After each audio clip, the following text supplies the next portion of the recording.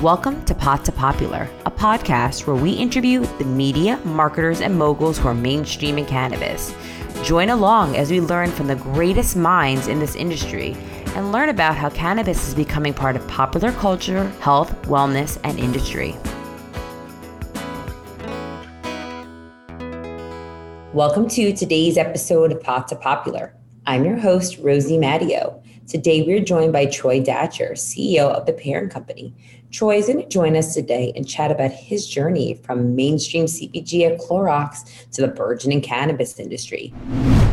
Welcome, Troy. Thank you so much for having me. This is a pleasure to be here and spend some time with you. Yeah, I'm so excited to dig in here and get to know you and have our listeners get to know you a little more. So let's just jump into it. Over the past year, a number of CPG veterans have jumped over to the cannabis space, like yourself. So as a seasoned CPG executive, give us, our listeners, a brief overview about your backgrounds, what ultimately led you to your decision to become the CEO of Parent Company. Yeah, well, I spent the last 3 decades, and I know your listeners can't see me, what they'd say is, oh my God, you don't look like you've been doing this for 30 years, Troy. You took the words out of my mouth, Troy. The last 30 years, with some blue chip CPG companies. So I spent time with Procter & Gamble the first 10 years or so of my career. And the last 22 years at Clorox, had a little hiatus in the middle there where I went and worked in NASCAR. But for the most part, I've been brand building for the last 30 years. And, this opportunity came to me actually through a recruiter. So if you don't believe in LinkedIn, you should probably start to believe in it as a tool. Most of our listeners who know me know that I'm a big LinkedIn fan, spent a little too much time on it, but I also find it's been an amazing recruiting tool. Yeah, so if you'd asked me, 90 days ago that I'd be sitting here talking to you about being in this industry, I'd tell you you're crazy because I had a very different plan. It was to spend the next 2.5 years at Clorox and then go sit on some boards and sit on a beach somewhere. And that was the plan. I put in my time. I built a world-class sales organization globally for a Fortune 500 company. And that was it. I'd written a new strategy, putting it into place. We're winning. That was a part of the plan. I got connected to this opportunity through a recruiting firm. And a couple of things jumped out at me. One, as an outsider, I was kind of poking holes at the industry because of the lack of diversity and the fact that it was kind of leaving folks behind that had built this legacy business. So I was poking at it as an outside observer, like one would do, sitting on the sideline. And then, so when presented this opportunity, I thought, well, that'd be kind of hypocritical if you don't jump in, that you've gotten this opportunity. And then, obviously I looked at the company and they had all the ingredients to something really interesting. And then you throw Jay-Z and Roc Nation on top of that, you take the phone call and you start having a conversation. And here I am today talking to you about this industry and making a change from CPG to trying to build a CPG company within cannabis. Yeah, and I'm excited to watch all this unfold with you. But at this stage of the industry, your skills and background are a hot commodity. People are really moving towards that, commoditization to, a CPG company. So when you were first approached the CEO role, what did you believe were the most compelling aspects of the job and the Parent Company business model based on your experience? Well, as I started it, I thought it had all the makings of a great company. I love food. I always use food analogies. And I told the team when I joined, it was like having a pot of gumbo. You had all these ingredients, but if you don't mix it the right way, it can taste horrible. You can take the same ingredients list. If you don't know what you're doing, it can be a disaster. So I looked at the ingredients and I thought, there's something really special here. So the making of some brands. So there were some interesting things that were happening on the brand front that I thought I could help with. I looked at the purpose that the company has stated around dedicating funds to support Black and brown entrepreneurs getting into the cannabis space and dedicating a percentage of the profits of the company every year to that cause. So that purpose really spoke to me. And then I started looking at the opportunity to bring talent over from CPG as the business is evolving. And I saw that there could be a really interesting mix of ingredients that could make it a really interesting next career journey for me. And candidly, in a very crowded space, help the company stand out. So for me, it was really a kind of a rich the richness of all the ingredients that were there on paper and the great job the team had done before me to lay out a foundation that I thought was really compelling. Yeah, and I want to jump back into, the parallels between, cannabis and CPG, or really, how we can, meld those. But I do want to jump into something you talked about. So your CEO announced and made headlines around the country for many reasons, including the fact you're now the first Black CEO to lead a publicly traded U.S. cannabis company, which is so incredible. I'm so proud to be working with you guys. What does this milestone personally mean to you, right? And how do you hope to leverage your leadership to galvanize other leaders to make industry more accessible to Black and brown entrepreneurs? Well, it's really humbling when you put it that way. I just spent the weekend down in Los Angeles with a group of really powerful, influential folks in the Black community. At Ebony Magazine has this Power 100 list. I've been fortunate enough to be named to that Power 100 list twice, in 2015 and 2020. And I was there this weekend celebrating the honorees. And there's an obligation I think we all feel that once we reach a certain level of accomplishment, that we have to reach back and pull others along. I wouldn't be sitting here talking to you had there not been folks who took this really, some would say interesting, but not that smart guy from Alabama, this kid from Alabama, put their arms around him and took an interest in me. And I'm trying to do the same thing, is just, pay it forward. And so I actually am humbled by the recognition. But I think what's important for me is when people meet me, I find that they walk away saying, well, if Troy could be a CEO, then I can probably be one too. So hopefully I'm making getting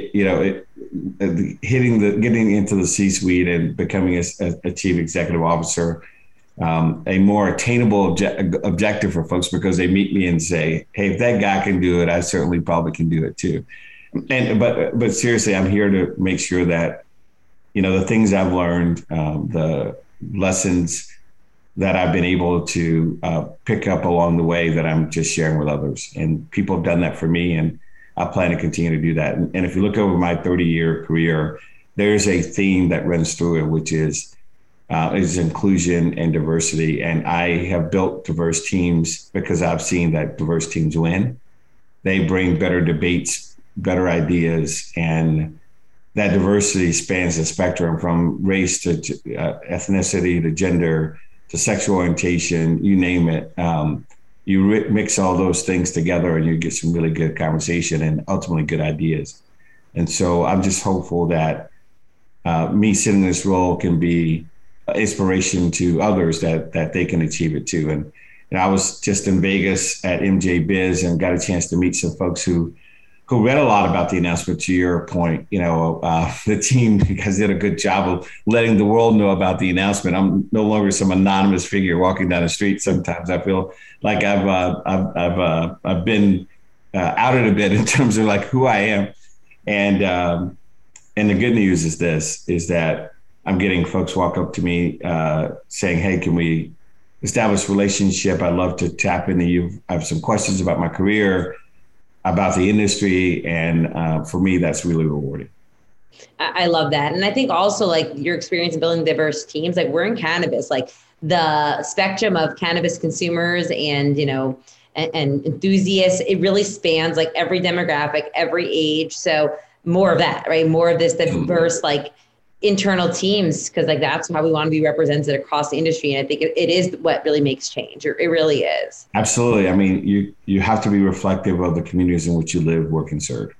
And that's when you're going to hit the mark in terms of making impact and driving connection, is when you've got the right voices sitting around the table. I've seen it time and time again, and I think this industry is going to benefit from it. And we're going to lead the way in terms of showing it as an example of how you can build a really effective team. I love it. And talking about connections, let's shift back a little bit to where we were. I want to take a moment to examine like the connection or link between cannabis and CPG from your perspective in your seat. What do you think that the cannabis industry still needs to learn from traditional CPG? And conversely, what can CPG learn from this new cannabis industry? Well, how much time do you got? All day for you, Troy. I'm excited about this conversation. It's not often we get somebody like, really, really build like a real CPG company that we get to talk to, about cannabis. Let me have it. Yeah, the first thing for me is, I think a lot of people are talking about building brands, but the behaviors and the words really don't match. I've actually had the opportunity to sit up close in the room involved as we built brands over the last 30 years at those blue chip companies I mentioned earlier. And there are certain rules to building brands. And I'm seeing not a lot of that brand building, that long lasting brand building behavior in the industry, which I think is exciting for us, is if we apply really solid brand building principles, then we can build something very different than what other people are saying and actually not doing. And so for me, that feels like a real competitive advantage. So as I recruit traditional CPG marketers to come help us build out this framework, to touch consumers and meet their needs and talk to them in a way that resonates, I feel like there's an opportunity for us to stand out in a very crowded field. So I'm excited about the fact that maybe the industry hasn't really caught on to this brand thing. I mean, I see a lot of things with names on packages at price points that aren't quite brands yet. And we have an opportunity to build brands, and Monogram, Jay-Z's cannabis brand, is one of those that has really the great makings of a great national brand. And I don't want to give away any of the trade secrets just quite yet, but it has the making of something pretty special. And I think once people see that outside of the state of California, they'll point to it and say, "Oh, that's what a brand looks like in this space." Not to give away too many trade secrets, but I think, for people listening, some people don't understand the difference in between like pretty packaging and what's a brand. So give us just, a little like education. What is the definition of a brand? Yeah, well, I think it's multifaceted, but, at the center of it is a promise. It is a promise of an experience that is consistent time and time again. It is a delight factor that you get that allows you to talk about the brand when no one's paying you to do that. You call your friends and say, "Have you tried this brand before? You should try it. And let me tell you why." It's that word of mouth, that excitement that's generated organically, that you don't pay for, that is at the heart of building a brand. It's purpose. Why does a brand exist? Is it doing more than just making money? Is it actually contributing to the world in a more meaningful way? And those are some of the fundamentals that I think are interesting. And, there's a lot of gimmicks out to get people to try your brands. There's some unprofitable ways to get people to stay interested in your brand, deep discounting and giving away product and things of that nature. And brands don't really stand for those things. And so that is just a few of the things that we'll bring to bear as we build our roster of brands, is really staying tried and true to understanding that we have a promise to fulfill and that we will do that day in and day out. Now, you also asked me, what can CPG learn from cannabis? Speed, go faster, make decisions with less data. I would wake up every morning over the last 30 years and I had so much data at my fingertips every day to make decisions. I wake up today and I'm trusting my gut a lot more than I am data. And I'm relying on my team's experience to make decisions. And that to me is liberating. It's actually, once somebody told me once, why do you think we pay you all this money, Troy? We can debate if it's all this money. When I was working for another CPG company, they said, "Why do we pay you all this money?" And I went down like market share growth and went through these, check all the boxes of what I thought they wanted to hear. And they said, "No, we pay you for your gut." I love that. And so that's really that gut instinct, that experience bringing it to bear, like moving with speed. CPG can learn a lot from that. I think, we overanalyze things. We have reams of data, 90% of the information to make a decision before we make one, when I think you could probably make that same decision with 60% of the information. I love that. I think that's like super interesting, right? Like the cannabis industry isn't that bloated yet, right? So I love that speed of it. But, you're talking about, delivering on the promise. A lot of that has to do with consistency, right?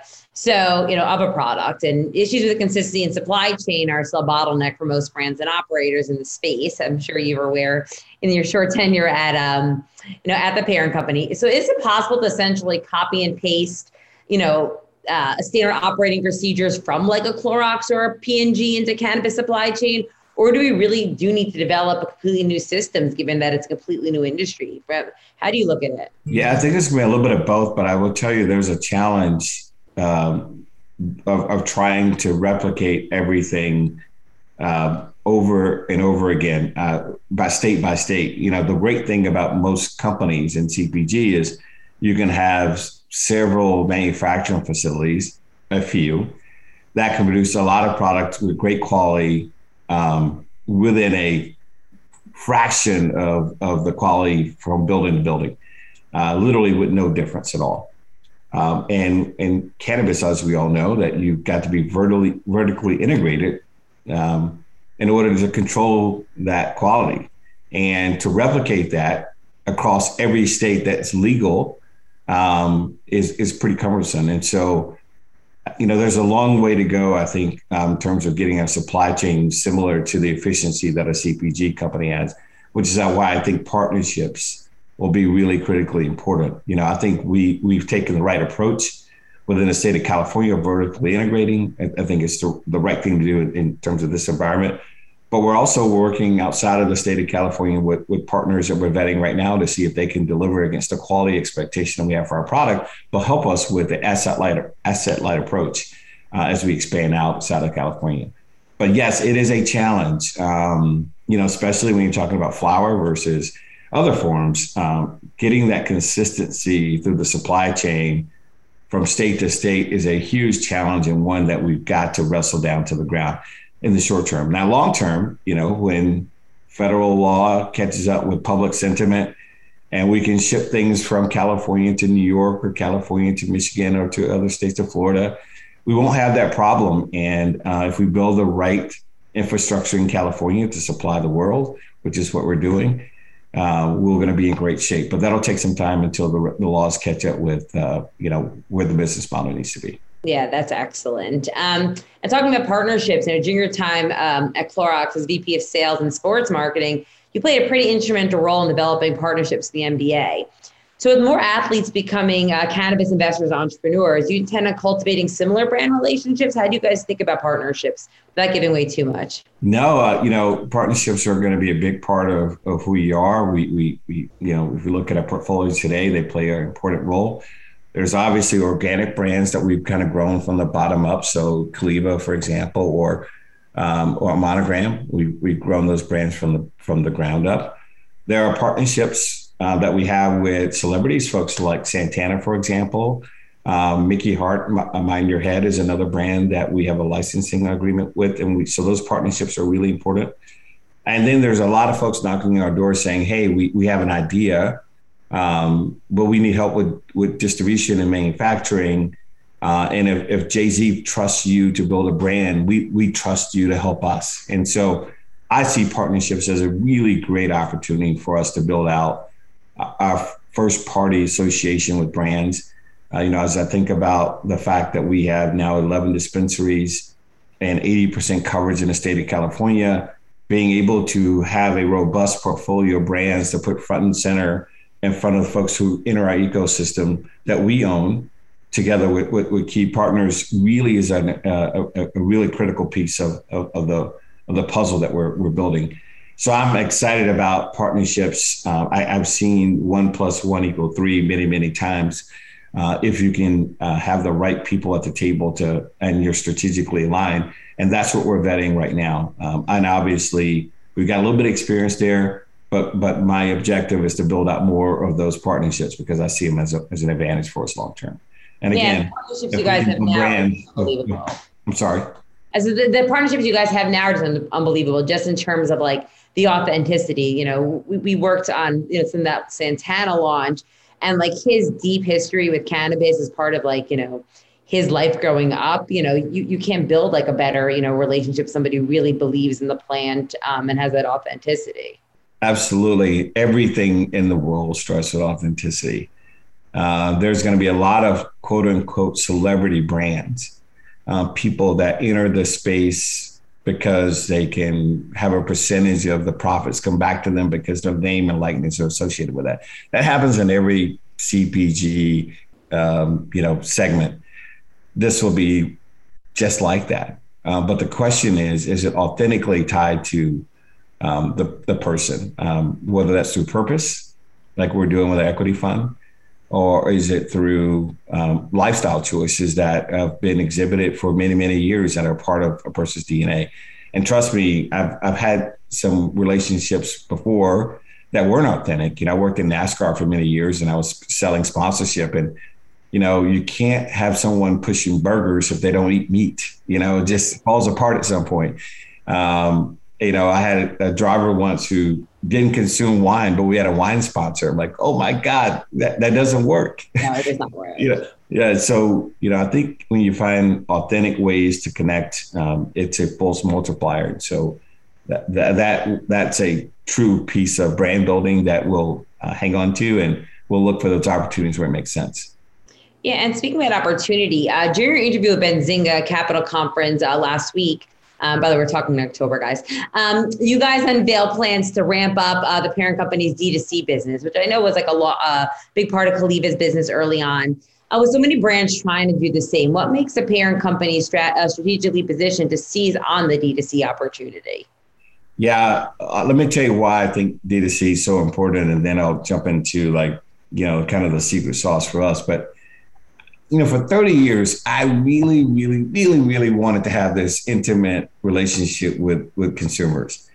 And I longed for it, and we was always kind of at arm's length, like from them, because, you spend time innovating a product, marketing the product, getting it ready to launch, and then you hand it over to other partners to launch it. So I have to hand that product now over to Walmart, Amazon, Target, other people. And all great partners, but it was not my ecosystem. Like, what's different about this approach, obviously, is that we have a relationship from seed to sale, and to own every single touch point in a relationship. So if the quality is not good, they can blame us. If their experience in a dispensary is not the best, they can blame us. If the order that comes to your doorstep is late or not complete, guess what? You can blame us. It's not a point the finger at a third-party partner. I love the fact that we get a chance to touch the consumer at every step of the way. It allows you to really build a promise that you can keep because you own all aspects of it. So what's different for us? The secret sauce for us is really understanding the promises that we're making every step of the way. And so if you're expecting a delivery, you want it within that 2-hour window, and you're going to build your entire day around that 2-hour window. So if we're not within that window, it really screws up the rest of your day. That experience, no matter how great the product is, no matter if it was complete or if it's not on time, the promise is broken and the contract's broken and everything falls apart. So it's really delivering against the promise and making sure that everyone in that organization understands their role in delivering against that. And then for me also, the thing that is going to really set us apart is attracting the right talent to help fulfill that promise. So, I won't tell people publicly where we're recruiting from, but they're not from other cannabis companies. They're going to be from people who have delivered this promise and expectation in other areas of consumer products, packaged goods. And so, there's a lot of people who do delivery, but there's a few people who do it really well. And those are the people I'm knocking on the door saying, hey, we could use that talent in this industry. Come and join us on this journey. General, what does the state of D2C cannabis look like in California? So the state with the most advanced D2C delivery. And what kind of infrastructure are you trying to build over the next years to support that? Yeah, so I one of the things I mentioned I was excited about is owning this relationship for end to end. One of the things that you get when you own the relationship for end to end is data. So all the insights that we'll get along the journey are incredibly important for us so that we can make smarter decisions at every part of that journey. So I it really is the data that we'll gather. That's kind of the thing we're building for. It's how do we take that data, turn that data into insights that allows us to then obviously build a very different relationship with that consumer than they're getting today. I think we all today expect personalization whenever we are dealing with brands. You expect a brand to know who you are. I mean, if the email doesn't say, "Hi, Rosie," you're not going to open it. And if it doesn't reference like your purchase patterns and the things that you prefer, you think of it as spam and junk mail. So how do you make sure that you're actually speaking to that person specifically about their needs, and data helps you do that. And so we're building that machine to make sure that we can take advantage of all the rich data points that we're getting because of the relationship we're building across our interaction with them from seed to sale. Yeah. And, to dovetail off of that, what's your long-term vision for the parent company in terms of either the business or your cultural impact? Well, we've stated that we want to be the most impactful company in cannabis. And I like that phrase because it's pretty open-ended. And what it means is an interpretation, I think, for every member of the team. For me, impact means we're going to have really happy consumers in our ecosystem, people that we satisfy, we build loyalty with. I grew up in Alabama, and there's a Chick-fil-A like every corner. And I love what I love about a Chick-fil-A sandwich is not just the sandwich, but the service you get when you walk in the door. Now I go to a store in California, I'm getting the same Southern service that I get in Alabama, I'm getting in California. That joy that is provided through that relationship, I think, is an important one. And so we're going to work really hard to make sure that we have happy people that we are dealing with our ecosystem. Secondly, we're working to make sure that our employees are engaged. And so how do we have an impact on their lives? How do we build, as we build a company, what's exciting about the acquisitions we made recently is now I can talk to folks on our team about career advancement, about all these opportunities that they can have to grow, because we have multiple avenues now for them to grow in their career.